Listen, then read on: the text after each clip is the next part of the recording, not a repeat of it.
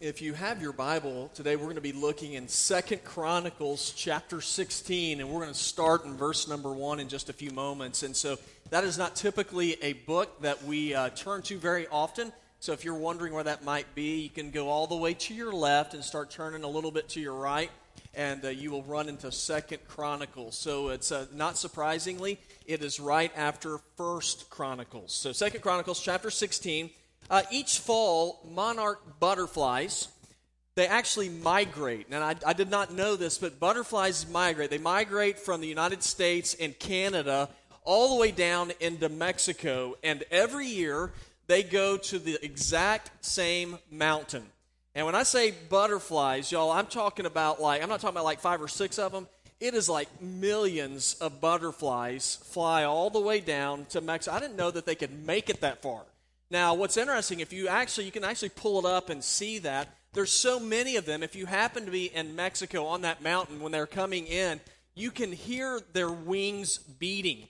And there's so many of them that when they land on the trees that it causes the limbs to bend. And so that really fascinated scientists. And so they're trying to figure out how in the world do butterflies know how to find their way from the United States all the way down every year to the exact same mountain. And I think it had to be some guy thinking, I got to get this because we tend to get lost as guys pretty often, but we never admit it. And so they took a sample group of butterflies, and they took them out, and then they painted some of the butterflies' antennas with black polish, and then other butterflies they painted with clear polish. Now, the ones that had the black polish on them, they were totally disoriented. They never made it to Mexico. They were lost wandering around. But the ones that had the clear polish, they were able to successfully navigate their way all the way down to Mexico again. Now, here's what they learned through the experiment. They learned that the sun serves as some kind of GPS system that allowed those butterflies to get to their desired destination. Now, when I saw that story, I thought, man, what a great spiritual lesson for us. If we are going to arrive at our desired destination, then the sun is the one who acts as our GPS. The Son of God acts as our GPS to get us where we need to go.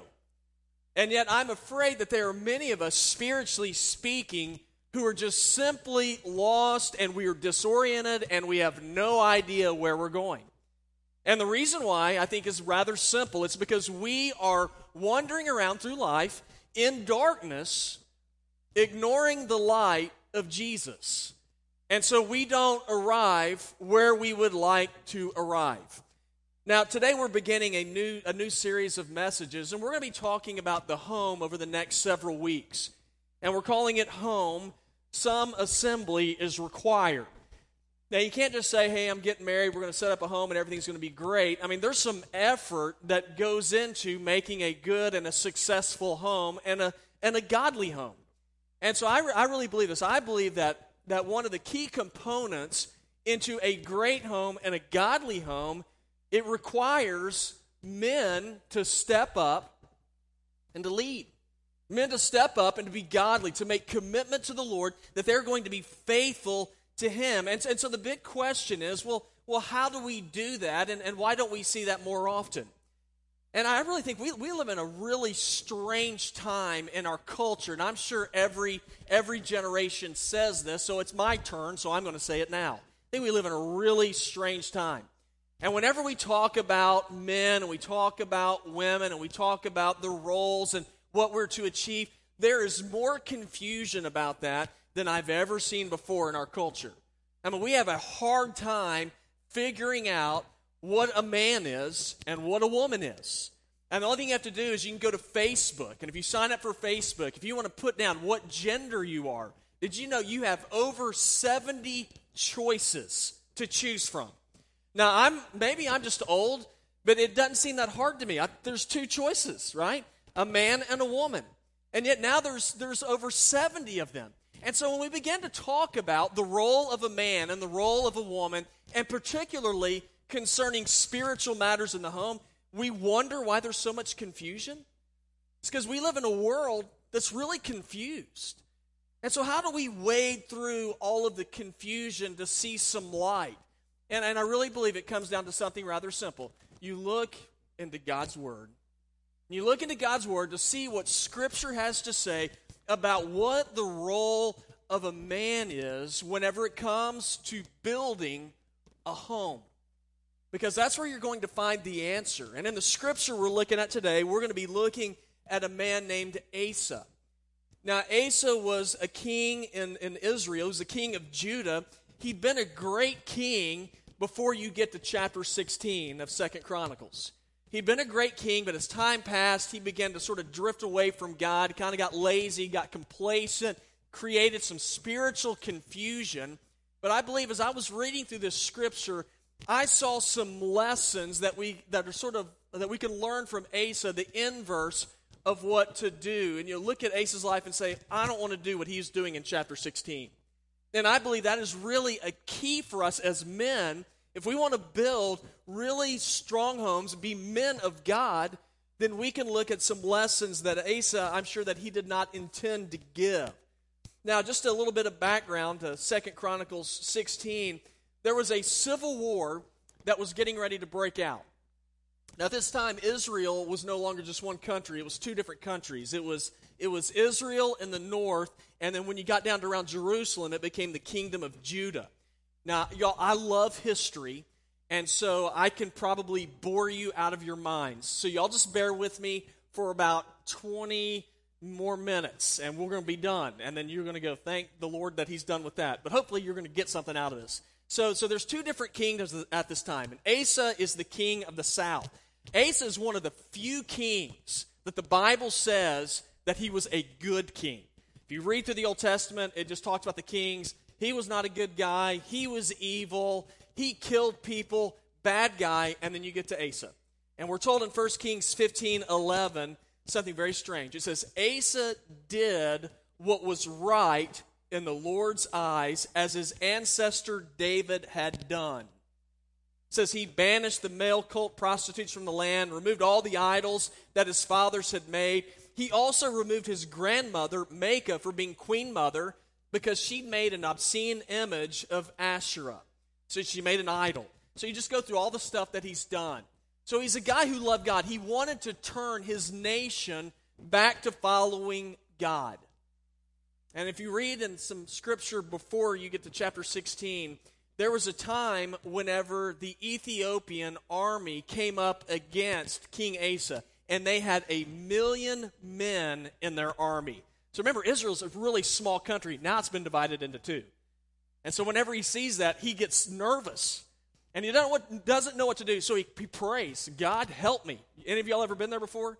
You're facing an obstacle you can't overcome. Oh, God, help me. And you know what God did? He helped him. Gave him this incredible victory. So now Asa's like, man, I'm a pretty good guy here. We've just beat 1 million-man army. So God sends a prophet to him. And the prophet says this to Asa. He says, the Lord is with you if you will be with him. And if you seek him, he will be found by you. But if you forsake him, he will forsake you. Okay, guys, you want to know how to be a godly man? Seek God. You seek God, the Bible says you'll find him. If you forsake God, God's going to turn away from you. Now, this is where we are in our text. Asa turns away from God, but we learn some lessons from him as he turns away from God. Now, what are some lessons we can learn about being a man of God? Well, first lesson to learn about men of God is this. Men of God, if we're really going to be men of God, we will refuse to panic when times get tough.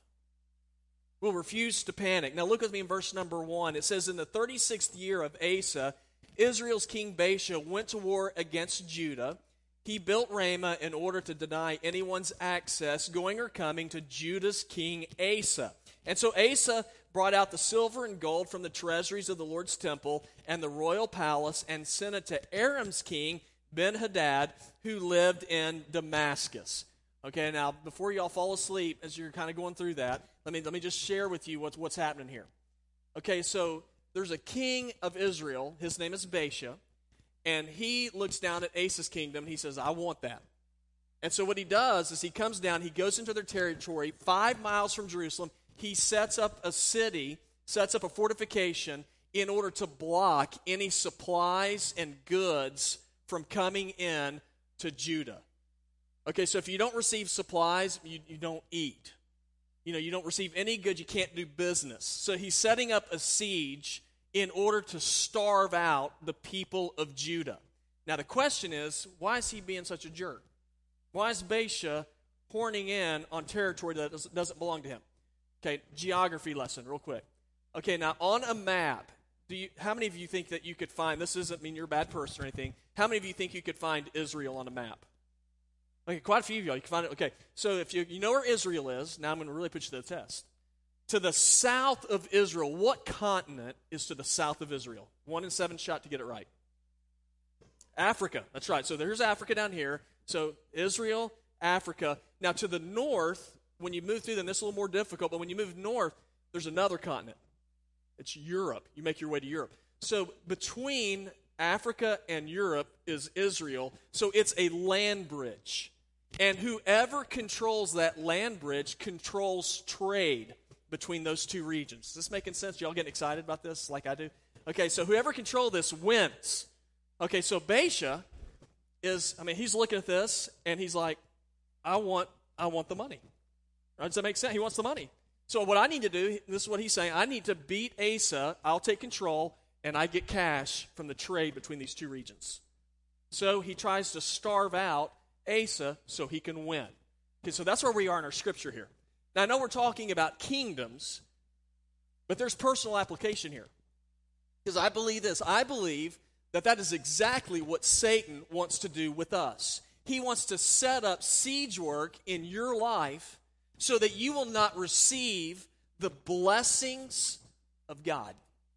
So that he can starve you out and you will miss out on seeing God move in your life. And many of us, when we see Satan come against us, bring temptations our way, bring things into our life that scare us, and instead of us turning to God, we cower in fear. And we miss out on God's blessings. That's why the Bible tells us, 1 Peter 5:8, be serious, be alert. Your adversary, the devil, is prowling around like a roaring lion, looking for anyone he can devour. The devil doesn't want you to be blessed. He doesn't want you to experience God. He didn't want Asa to experience the power of God again in his life. And Asa became afraid and he panicked. And he got scared. Now, there's nothing wrong with getting scared. It's how you're going to respond to that fear. And that's where many times we can get into trouble. Now, the question is has Satan set up siege works in your life? I look in the Bible, I see that he does it over and over again. One of my favorite characters in all the Bible is Joseph. And you look at Joseph, you read the story about him. Joseph had some insanely jealous brothers. Now, his dad didn't help him any by giving him a coat of many colors. It'd be like, for me, I guess today, it'd be like if I gave one of my kids, if I gave Janie a Maserati and Hank got a Cutlass, from 1983. He'd be a little bit ticked off. So that's what's happening with Joseph. So his brothers say, hey, we're tired of that. He's got the good car. So they take him and they throw him in a pit, sell him into slavery, just like I didn't do anything wrong. And then he gets out and he's sold into slavery and he serves a master. He serves him well. And then the master's wife accuses him of rape and he didn't do anything and he ends up in prison. And then he's forgotten while he's in prison. This goes on for 13 years. And I think after 13 years, I'll be thinking, you know what, I don't think God knows what's going on. I don't think God remembers me. And it would have been very easy for him to say, God, you're not listening, so now I'm going to take matters into my own hands. But he didn't panic. This is what I love about Joseph. You read about him, and you're like, what is he? How does he have that kind of a faith? Well, here's what it was. He trusted God. He just simply said, God, it is you who gives life, and it is you in whom I will trust. And we know the rest of the story that he ended up becoming the prime minister of Egypt. God raised him up and kept his word. And as Joseph comes to the end of his life, Joseph said in Genesis 50:20 to his brothers, he said, you planned evil against me. He said, but God planned it for good. How can he say that? Because he trusted God. He said he planned it for good to bring about the present result, the survival of many people. Now, Asa did not respond this way. He panicked. And instead of looking to God, as you read through that scripture, he looks for help elsewhere. And he calls up the king of Aram, which is modern-day Syria, He says, "Hey, you've got an alliance with the king of Israel. I'm going to take all the money out of the church, and I'm going to give it to you to bribe you to now come and be on my side." He doesn't call God. He calls the king of Aram because he panicked. Now, guys, whenever we face things in life that don't make sense to us, when we face things in life where we are in doubt, where maybe our finances are threatened, where maybe health is threatened, where maybe relationships are threatened, the first call we ought to make is to God. And yet many times what we do is we don't even think of God, and we think of some other method or some kind of plan that we can come up with where we can manipulate our way out of a problem. That's what Asa did. He panicked and didn't look to God. And so God has an answer for this. Jesus said in Mark 8:35 and 36, "Whoever wants to save his life, his own life," he said, "you're going to lose it. But whoever loses his life because of me and the gospel will save it. For what does it benefit a man to gain the whole world and yet lose his life?" Asa faced a trial, and he panicked, and he went after a man-made solution instead of God. Now, if we're going to be men of God, guys, we're going to refuse to panic. But another lesson I think we can learn from Asa's life is this.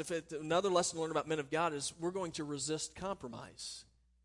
Man, if you want to build a home that's going to be strong, a home that's going to give a good example to your kids, don't compromise. Now, I'm not talking about don't compromise on your rules and what you like. I'm talking about don't compromise what God's Word says. Let me read to you a few verses, starting verse number 3. Asa said this to the king of Aram. He said, "There's a treaty between me and you, between my father and your father." He said, "Look, I've sent you silver and gold." And so he took this from the temple. He took the money from the church. He said, "Go break your treaty with Israel's king Baasha so that he will withdraw from me." And so the king of Aram, it says he listened to King Asa, saw the money. He's like, "I'll take it." And he says, and he sent the commanders of his armies to the cities of Israel, and they attacked Ijon, Dan, Abel-Maim, and all the stored cities of Naphtali. And when Baasha heard about it, he quit building Ramah and stopped his work. Then King Asa brought all Judah, and they carried away the stones of Ramah and the timbers Baasha had built it with. Then he built Geba and Mizpah with them. Okay, now this is an interesting passage of Scripture here. So just some sort of a nutshell, here's what's going on. So he's being attacked. Asa's being attacked by his brother from the north, and he has an ally. There's even further north. There's Syria, and so Israel and Syria have a contract together, and so now Asa's going to try to break it. He says, "Okay, King. His name is Ben-Hadad. Ben-Hadad. He goes, I've just taken all the money out of the temple. I want to give it to you if you promise you won't attack me and start being on my side now." Now I look at that and I think, does that make sense to you? Now, I'm sure, I'm not a military guy, but I'm sure some of you, as far as strategy goes, you think, yeah, that makes sense. I mean, if he gets a contract with a more powerful nation to fight off his brother, then you go, that's pretty good, and it works. He says, "I'll take the money," and it says that he turned his power against the king of Israel. Now, I look at that and I think that is so clever, so good, and you read about it. It says Baasha quits attacking him. They take over the cities. They start building up their own cities. All looks nice and happy in the kingdom here. But here's the problem. Nowhere is God involved in this plan. Not one time did Asa pray and ask for God's help.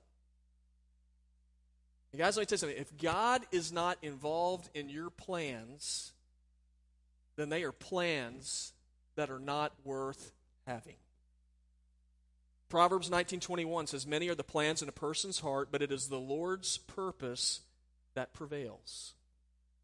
You might be thinking, my plans are working out pretty well. I'm living well, eating 3 meals a day, got a nice car, got a good-looking family. All those things are fine, but let me tell you something. If God is not involved, then those are plans not worth having, because your plans are very short-lived. But God's plans and God's purposes prevail for all time. Now, Asa had a victory here, but it came with a heavy cost. The heavy cost is now there was a new king named Aram who's going to start throwing his weight around. And now Asa was going to be doing battle with that guy. Now, that's what fear does. Fear leads to short-sighted vision, and it always leads to compromise, to compromising the things you believe in. Let me give you an example. There was a story not that long ago in Quincy, Massachusetts about a donut store. The name of the shop is called the Honeydew Donuts. Honeydew Donuts made a deal with the local YMCA. They just built it, $30 million YMCA, that they could have a store inside of the YMCA. YMCA says, sounds good. We'd love to have you here. We need people to come in. But it kind of goes against, sort of what we're trying to do here. So here's what Honeydew Donuts did. They said, that's fine. We just won't sell donuts. And so what they did is they started selling yogurt and granola and all that stuff that we all love so much. Okay, so they sold that, and I'm sitting there, I'm reading the story, so here's my thought. That's crazy. I mean, Honeydew Donuts, what do you sell? You sell donuts. I mean, that's how you make your living. That's their mission. Now, whether you like donuts or not, I mean, that's just who they are. But because they wanted to be in this new YMCA where there's so many people that were going to be there, they were willing to compromise who they were to get their foot in the door. Now, here's my theory on this, or my thought on this. If you're a donut shop, sell donuts. That's who you are. Now, if you are a Christian, follow Jesus. If you're a person who says you love God, then let your actions show it. 1 John 2:15 says, do not love the world or anything in the world. If anyone loves the world, love for the Father is not in them. Asa compromised his faith, and it carried with it consequences for the rest of his life. So what are some lessons to learn about men of God? They refuse to panic. They will not compromise. And this is the last thing, that they're going to operate in faith. Guys, if we're going to build homes that are going to last, we must be men who will operate in faith. Verses 7 through 9, the last verses I'll read. At that time, Hanani the seer came to King Asa of Judah and said to him, because you depended on the king of Aram and have not depended on the Lord your God, the army of the king of Aram has escaped from your hand. Were not the Cushites and Libyans a vast army? This is the 1,000,000-man army they'd beaten. He said they had many chariots and horsemen, and when you depended on the Lord, what did the Lord do? He handed them over to you, for the eye of the Lord ranges throughout the earth to show himself strong for those whose hearts are completely his. You have been foolish in this matter, for from now on you will have wars. So what happens here? Asa compromised, Asa panicked, and he looked for a man-made solution. He looked for direction in his life from himself instead of God. And a prophet came to him and said, because you did this, for the rest of your life, you're going to face the consequences. You're going to face war. And I thought about that, and I thought, I think there's a whole lot of us who are facing so many different kinds of wars in our lives for a real simple reason. Because instead of looking to the direction of God for answers in life and how we're going to live, we look for answers from within ourselves. And guys, that never leads us to where we want to be. Because our answers are short-sighted and they don't have lasting vision. Sometimes we can become so short-sighted that we lose sight of the big picture. There's a fascinating story, and it's a tragic story, but it was 1988. There was a parachuting team that was jumping out of a plane, and they wanted a videographer while they did it. And so they jumped out of the plane. The videographer jumped out with them, and he's filming them. And you see the men; they're doing their tricks, and they open up their chutes, and then he'd film the next guy. After he filmed the last guy, they recovered the film. That the camera, after he filmed the last guy, all of a sudden starts going berserk. And then it blacks out. What had happened is whenever they jumped out of the plane, the videographer was so caught up in the moment and in the excitement of the shoot that he never put on his parachute. And so he jumped out of the plane filming. Now I'm sure that as he's going down, I'm sure it was exciting, that it was a rush until it came time to pull his ripcord. And when he reached up for his ripcord, it was not there, and then the camera begins to go back and forth. And the result of that, of course, is the man ended up falling to his death. Now, we all know that guy, he knew the importance of a parachute. Before he jumped out of that plane, I'm sure that in his mind, he was thinking, yeah, it would be good to have a parachute on before you jump out. But let me tell you something. Knowledge about a parachute is something that is completely different than actually having one on. Would you agree? Same thing's true about faith. Now, there are some of you who have great knowledge about matters of faith. Some of you have been in the church since you were in a crib. Your mom, before you were ever born, you were in Sunday school. You're in church service. You know all about faith. But there's a big difference between having knowledge about faith and having your faith in Jesus buckled on. Asa, in his life, he'd seen God move.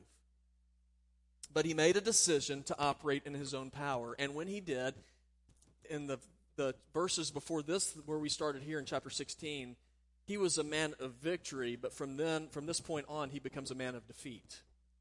Because he just left his faith. He had knowledge, but he never applied it. And when you look at his life, you see that he mistreats people from this point on. He ends up getting a disease in his feet, and instead of turning to God, instead of turning to him for his mercy, he turns to himself, and he ends up dying in his sin. See, he was walking by sight and not by faith. And the Bible tells us in Hebrews 11:6, and without faith it is impossible to please God. Now, I really believe this. I believe some of us are living in defeat and despair. We don't have any hope. We don't believe things can change.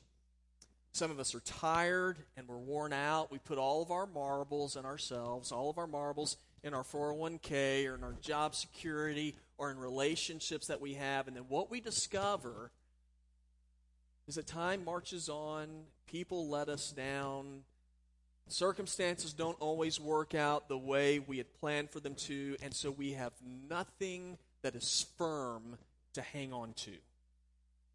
And we're disillusioned. And then I look into Scripture, and I think, what does it take for me to be a man? And I mean to be a man of God. Well, I look at Asa and I learned some lessons from what he didn't do. Refuse to panic. Resist compromise and operate faith. Believe God. Believe what he says. I have never met a person who trusted God who said, that was the biggest mistake I've ever made in my life.